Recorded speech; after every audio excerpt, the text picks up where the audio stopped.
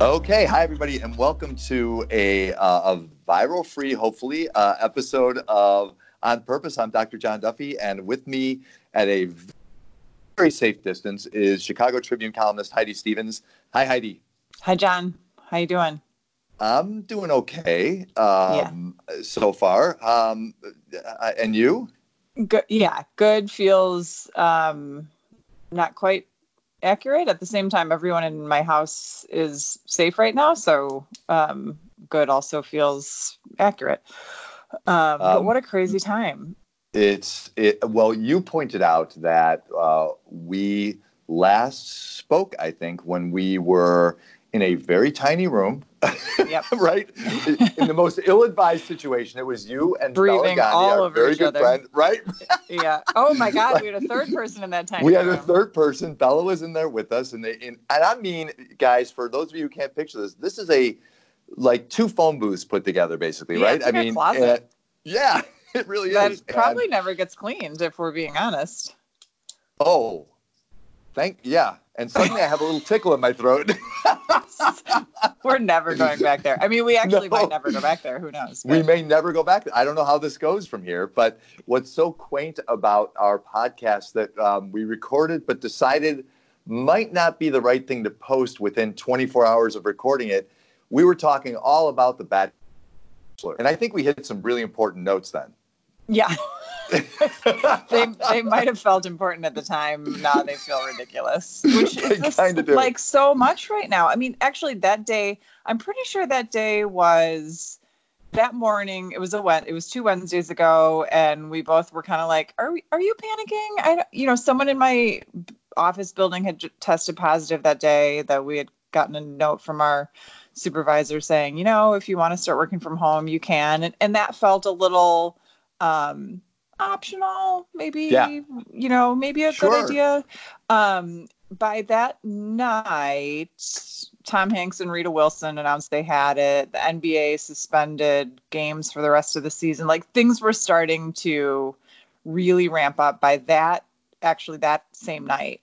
And by the time I went to bed that night, it was like, wow, everything I thought and did as recently as this morning now feels foolish and pointless. And I mean, it just all in a 24-hour period. And I wonder, with maybe some better leadership, if we would have gotten to that point a couple weeks earlier, but I'm not sure. But yeah, and now it feels like we live in a different world that probably, I don't want to get too doom and gloom, but and actually, it doesn't all have to be doom and gloom, but probably will never return to what it used to be. And I think that can be in some positive ways too. But hopefully, we can talk a little bit about all of that.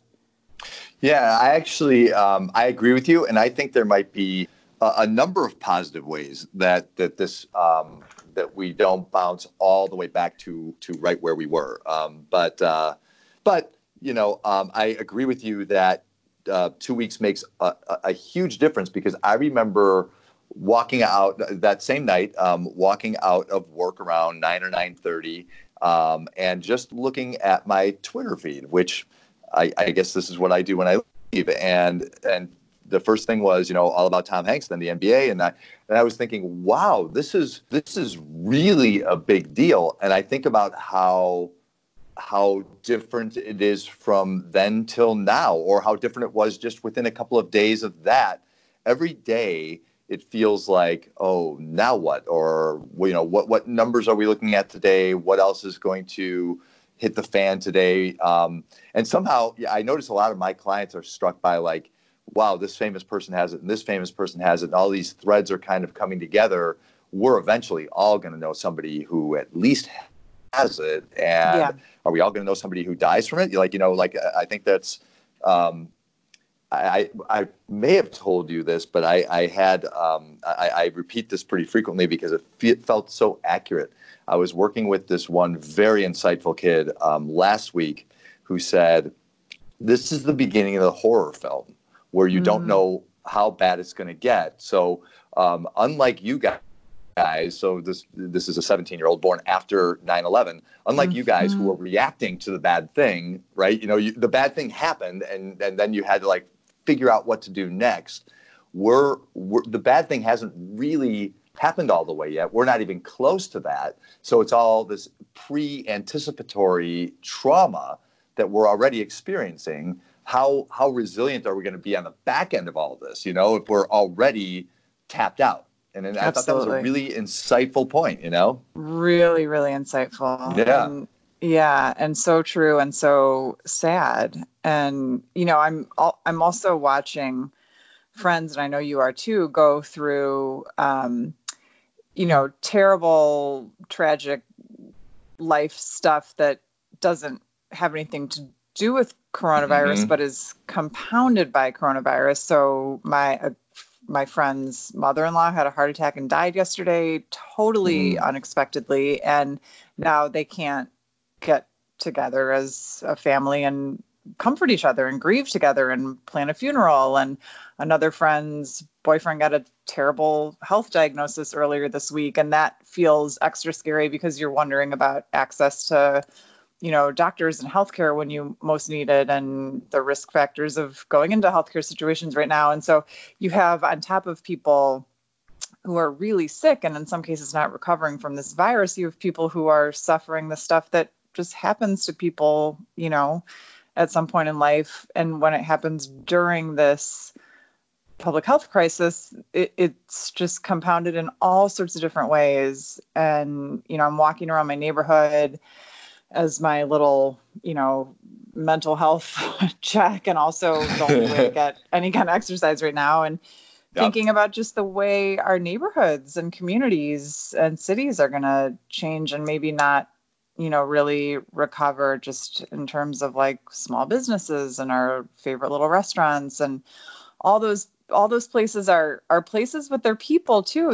These are people that don't know if they're going to have jobs to come back to. And it's hard not to feel just really, really scared, but also really, really sad.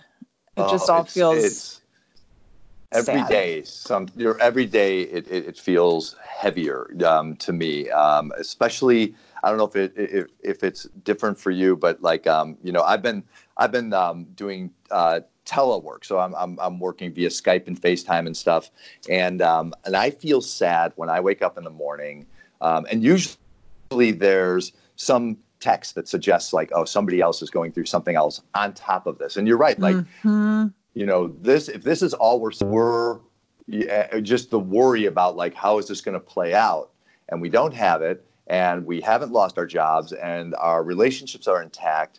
That we're so oddly fortunate, but if you add one major stressor on top of that, you know what I mean? I'm sick. I just lost my job, and it's really hard, I think, to not have anxiety, depression, fear just take you over. I do worry about kind of collectively our well-being. I've told this story a couple of times, but it's kind of funny. So I'm actually at my office because my house is so small that I can't really talk to people effectively with their confidence in mind. So it's clean and nobody else is here, just so anybody listening doesn't think I'm being irresponsible. I promise you, I walk about a block. This morning I didn't see anybody. Yeah. But Monday morning I was walking down the street and there was another guy walking toward me. And we're kind of walking along the street like you would picture people walking, and there's probably, as we're approaching each other, a foot or two between us. And then as we get closer, we take this wide berth, like we create this broad semicircle, each of us. Yeah. He turned around. We both turned around and looked at each other, and he was laughing. And he goes, are we ever going to unlearn? Are we going to be able to unlearn this? And we both kind of laughed. We stood there for a minute. I'm like, I don't know. Like, this feels so oddly natural after just a few days to like avoid people. It just feels so weird. And it was nice. I have to say, like, I so appreciated him taking the moment to just laugh at how absurd that feels, like right. this is normal now. It was just a great moment to share with somebody I have never laid eyes on before, but it was, all these weird new normal things. I think about kids and how we're going to teach them, like, oh yeah, that whole thing about, your very presence being a danger to everybody around you and everybody around you being a threat to your well-being in your life.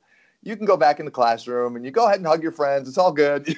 Yeah, right. I don't know how we're going to reteach that, the vigilance, you know what I mean? Or the lack of it. It's going to be really, really tricky, right? Right. I know. I'm thinking about just the stuff, ahead in the short term that, first I'm hoping doesn't get canceled, like, all my daughter's 8th grade graduation, celebrations, and then the summer camps that we've signed them up for that they're already excited for, and all your first hope is like, oh, I hope some of that stuff still happens, and then and that it's safe for it to happen, and then the second thought is like, how altered will it all be? Is it going to feel safe to have 6 kids sleeping in a cabin, bunked on top of each other? And, do kids really wash their hands at camp? And like, it just, right.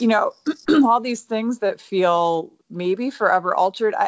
I think it's hard to say what in the heck our kids are going to learn from all this right now. When I'm inundated with probably all the same, like, for me, I'm getting inundated with pitches from experts and, PR firms saying, how about writing a story about? And it's probably a lot of the same things you're getting asked to come on TV and radio stations to talk about. But it's sort of like, helping your kids,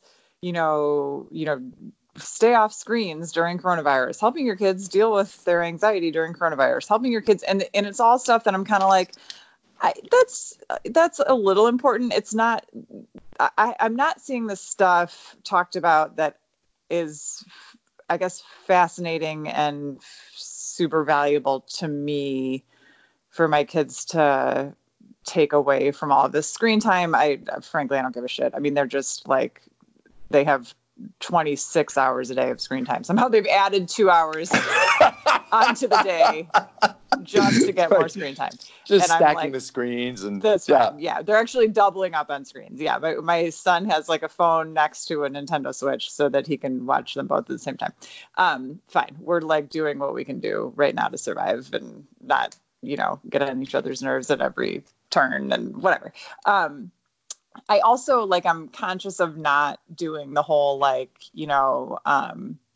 we could have it worse. Aren't we lucky that we're not sick? Which of course I want my kids to feel empathy and gratitude all the time, not just during a public health crisis. But I'm always a little leery of doing that in a way that puts us on a different plane than others or something you know what I mean? Where there's pity involved, yes, or an othering involved. And so I think what we're talking a lot about, and I have the benefit of my job, which has me interviewing people, every day who are doing amazing things and organizing, fundraisers and pointing help where help is needed. And so I can talk to them about that stuff. But I think also this is a pretty amazing opportunity to, help our kids recognize how interconnected we really all are and how everything we do and say and don't do and don't say and visit and don't visit, just the profound impact of all of that. And so, it just feels like, yesterday my son and I were walking in the park and I had just written about Ronald McDonald House and how, they can't have volunteers come in, and the volunteers are huge in that organization. They do, they shop for the groceries, they prepare the meals, they clean up from the meals, they stop by with baked goods. They just, it's like 95% volunteer run or something like that. I don't know the exact statistic, but it's a lot. And they can't have any volunteers come in the houses now. So these families who are staying there, while their kids are hospitalized,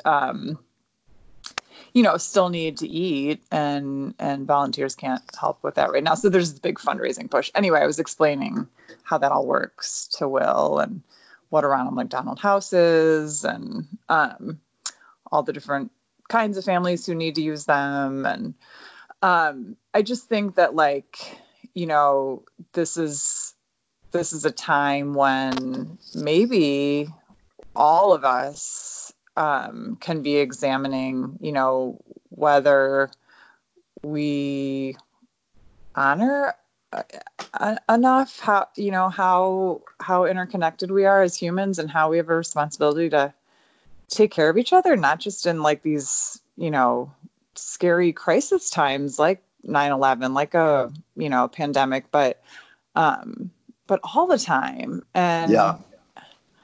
I don't know. I think, I wrote about this a couple weeks ago, which also, and actually you and I were emailing that late at night when I was working on it, and you had just started, I think, talking to clients a little more heavily about this. Just the idea that, we had started, I think, before this all hit, to feel like a society that was drifting away from face-to-face interactions a lot, with how much we order crap to be delivered to our house rather than go out and buy it. And when we do go out and buy it, we use self-checkout, so we don't have to talk to a cashier. And, like high school reunions aren't really a thing anymore because you just know each other on Facebook. And all that kind of stuff has felt like this, gradual shift in society, kind of to be more efficient and modern, and not really necessarily need all this face-to-face communal contact. And now that more feels isolative, right? Yeah. And now that feels all wrong. It really does, doesn't it? Yeah. When it's kind of like when you're forbidden from that kind of like person-to-person contact, you suddenly realize, like, ooh, that's what I think we need most, like, I'm kind of desperate for that. And I will, I've shared this once or twice too, but one thing I ran into, I think it was last Monday morning, I was feeling super anxious about all this, and walking to work it was the first time things felt super eerie, like, wow, this feels apocalyptic, like nobody is anywhere but home. And I'm walking down the street and I feel, oh, I got to just turn back. This is ridiculous, to even go to a different building. And once I started talking to people, I felt so much better, to the point where Julie and I kind of had this joke, like, John's ideal social setup seems to be global pandemic. He really comes into his own during a crisis. Right. Because I would come home and be like, in like this oddly like upbeat mood. And part of it was I was talking to people, and I think the more we're in touch with people, at times like this, you hear the rays of hope, like, a lot of kids, this makes me, kind of burst a little bit, but are kind of like, will ask me, like, on the phone, like, you're not seeing anybody in person right now, are you? Because that would be irresponsible. And they're worried about everybody. Like, right. Like, they understand this concept of flattening the curve. Yeah. And, and so, a couple of kids are a little worried about me, which I so appreciate. And it's just kind of like, just to see a face is useful. And I worry about everybody who's just flat out alone, and I think there are an awful lot of people out there who are alone. And we have relatives a few relatives who live alone. I won't be too specific, but I can feel that between Twitter and 24-hour news, they're really, really kind of losing any perspective. Not that everything that's being said isn't like reality, it's bad and it's getting worse. But to not temper that with the occasional like laugh or something that's even really irreverent. Like, I find myself making the most irreverent jokes with George, my son. Just like if a ridiculous thought crosses my mind about this whole thing, I realize like, okay, I have a couple of friends who are really good foils here. I want to play this out just to be able to breathe, just to be able to laugh for a minute, That's right. Because we need the break from it. Once in a while, we just need like a breather, because every moment I think we're carrying anxiety on our backs. Like I can feel like the stomach acid gurgling. And even as we're talking here, I think we're both well aware, like, the sky's slowly falling, but we're doing a podcast anyway. We want we want to reach out and touch people anyway.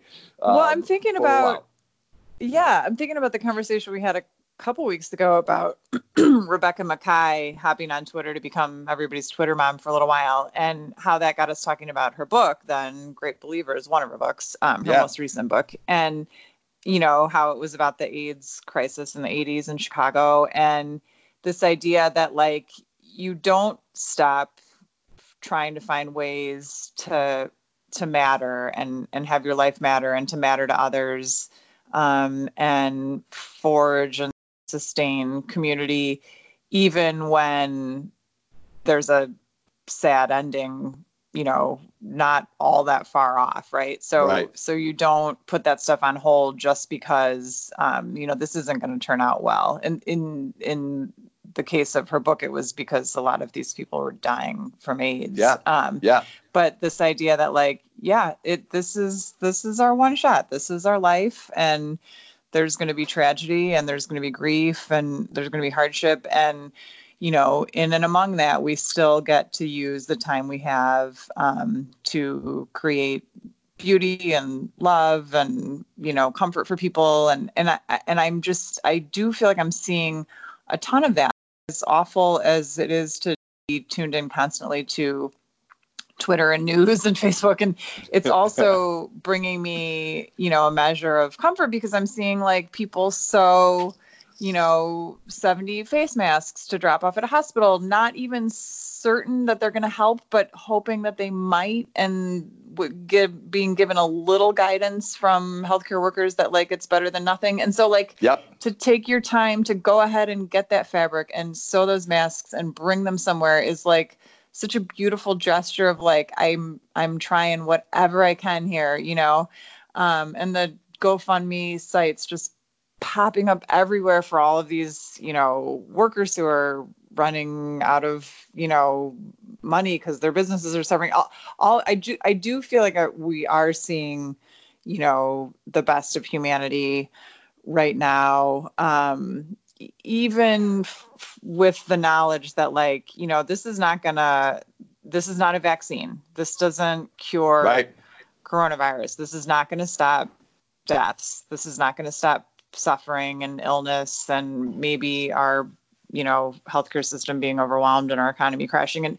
But I'm going to do this stuff anyway, because that's my humanity. And that, I'm trying not to think of that as like putting on rose-colored glasses or futile or whatever. I'm trying to think of that. And I do think of that as like, really the human condition, right? I mean, the human experience, because what else would it be? Where nobody's living forever. Nobody's guaranteed a life that's free of grieving and sadness and pain.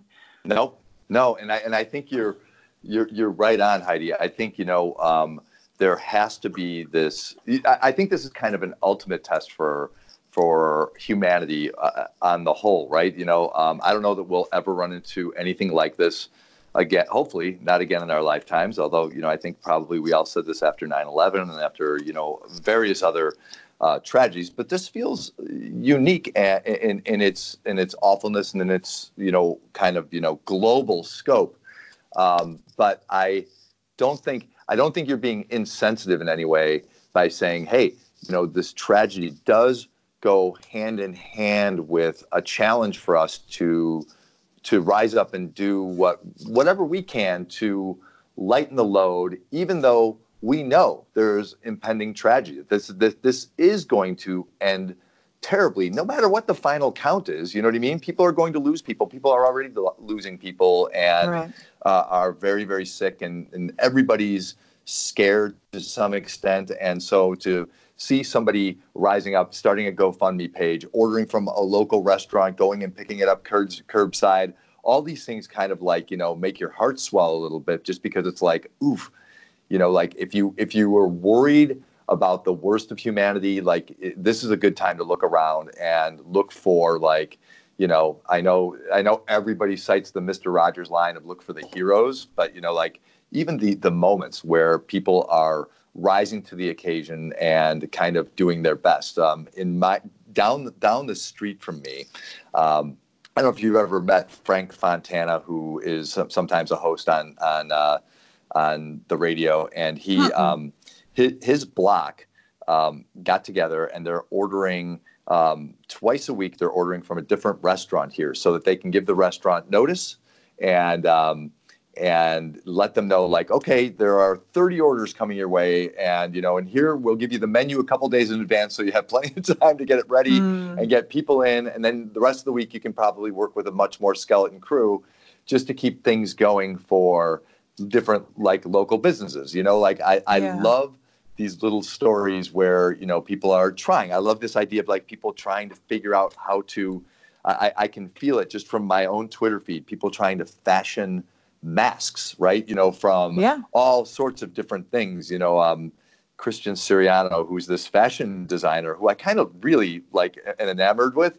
He's not only making masks based on, like, medical specifications where he would normally be making gowns and stuff, but I saw this moment on Twitter where he's like, oh, we're not just making masks, we're making fabulous masks. So if you have to work a 15-hour shift, like, I want you to know you're wearing a Christian Siriano kick-ass, like, singular, one of a kind. I love that. That's and just to bring a moment of, like, difference or joy. But what he asked people to do on different units that get them is to take a moment and do, like, a runway show down the hall in whatever unit you're working on. Oh my God, I love that. Which, isn't that great? Like, just like, can you imagine just having that moment of levity when you're working so hard in a hospital? Right. And, like, I think about that being not just the hospital being front lines, but, like, I don't know if you've been to a grocery store in the last, week and a half, but I'm thinking, like,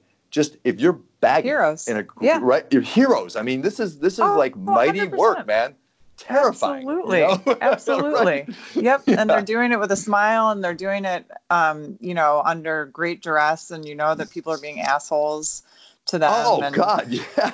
Yeah. Right. I know.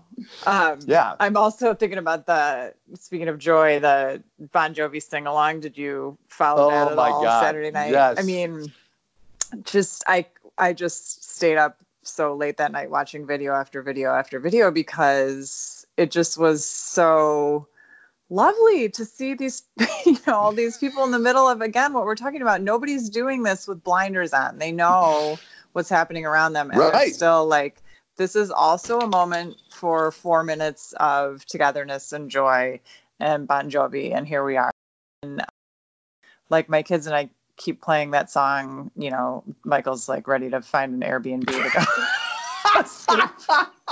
Bon Jovi. I have thought about, like, what if you don't like living on a prayer a whole lot, man? But... I know, and he doesn't, sadly, but he will at the end of this week. No, he really won't at the end of this week.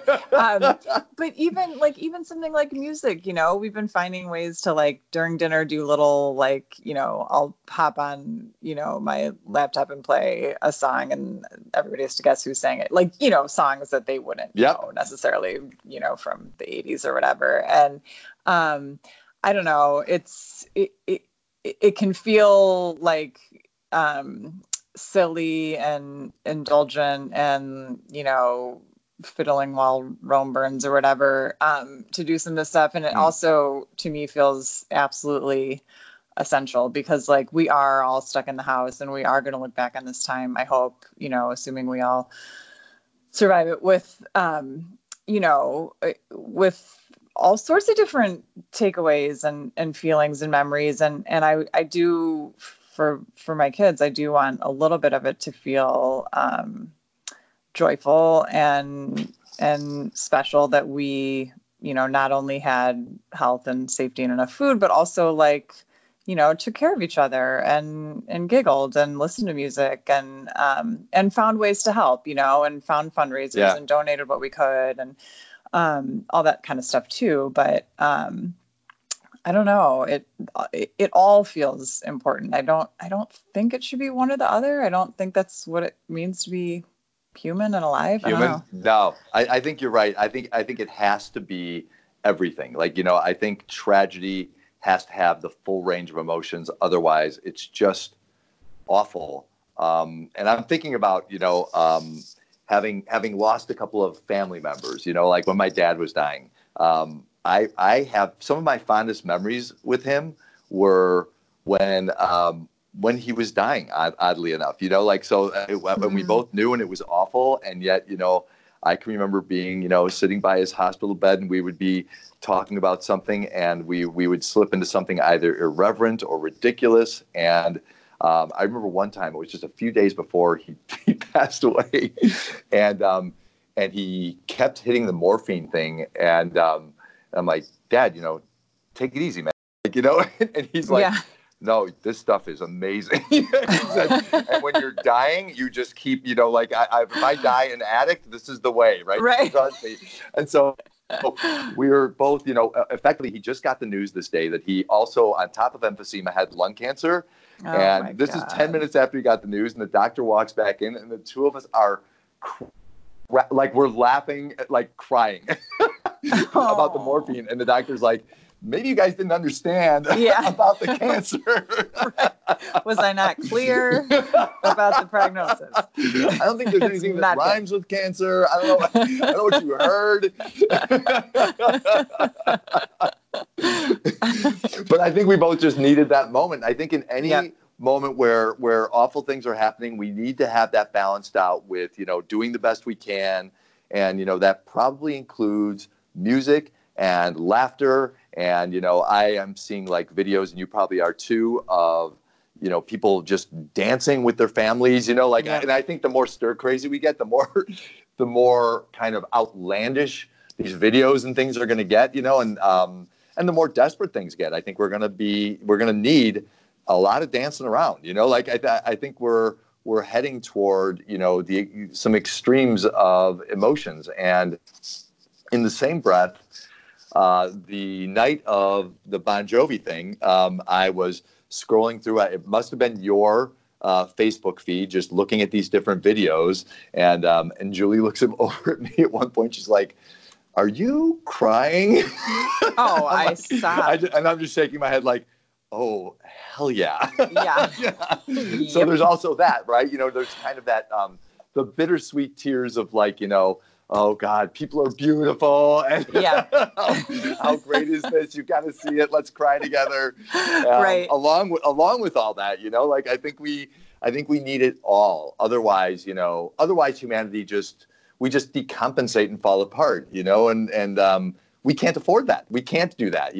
There's going to be so much to do. Once we're around to do it, we need to be resilient to it. And I think we need to feel everything in order to be able to rise to this, because I think it's going to be, that first step outside, metaphorically is going to be courageous, I think. And I don't think that's going to be easy. A lot of people are saying like, oh, we're all going to be, the day that day that comes, we're going to run out of our houses and hug each other and dance in the streets. And I think we are going to put a toe out, make sure it doesn't catch anything. Yeah, I think that's right. I think this is going to be scary. I think this is going to be hard to bounce back from. So the more resilience we can build, and the more we can allow ourselves to feel everything, I think the better off we're going to be. Yeah. Yeah. I think you're right. Yeah. Have we reached our talking limit?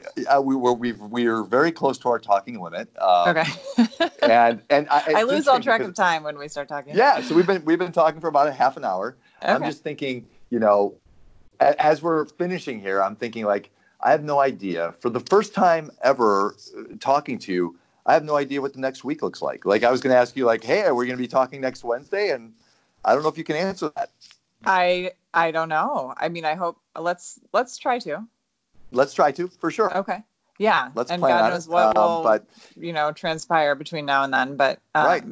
But let's try it. I like keeping these going. I hope people feel called to give it a listen if, and if they don't, that's okay too. But for the people who want to, let's do them. Right. In the meantime, I'm just gonna tear up this pitch. I was gonna pitch to you about talking to kids during this time of anxiety, but I realized that you put the kibosh on that pretty solidly. Sorry. All right, Heidi. And don't pitch me on screen time limits either. Oh man, there's so much paper to just tear up here. Forget it. Look, I will not be in paper this week, you guys. All right, Heidi, take care of yourself and your family. You too. And I will plan to talk to you next week. Let's stay healthy. Okay. Let's take care of each other, you guys. All right. This is On Purpose. We'll talk to you guys next time.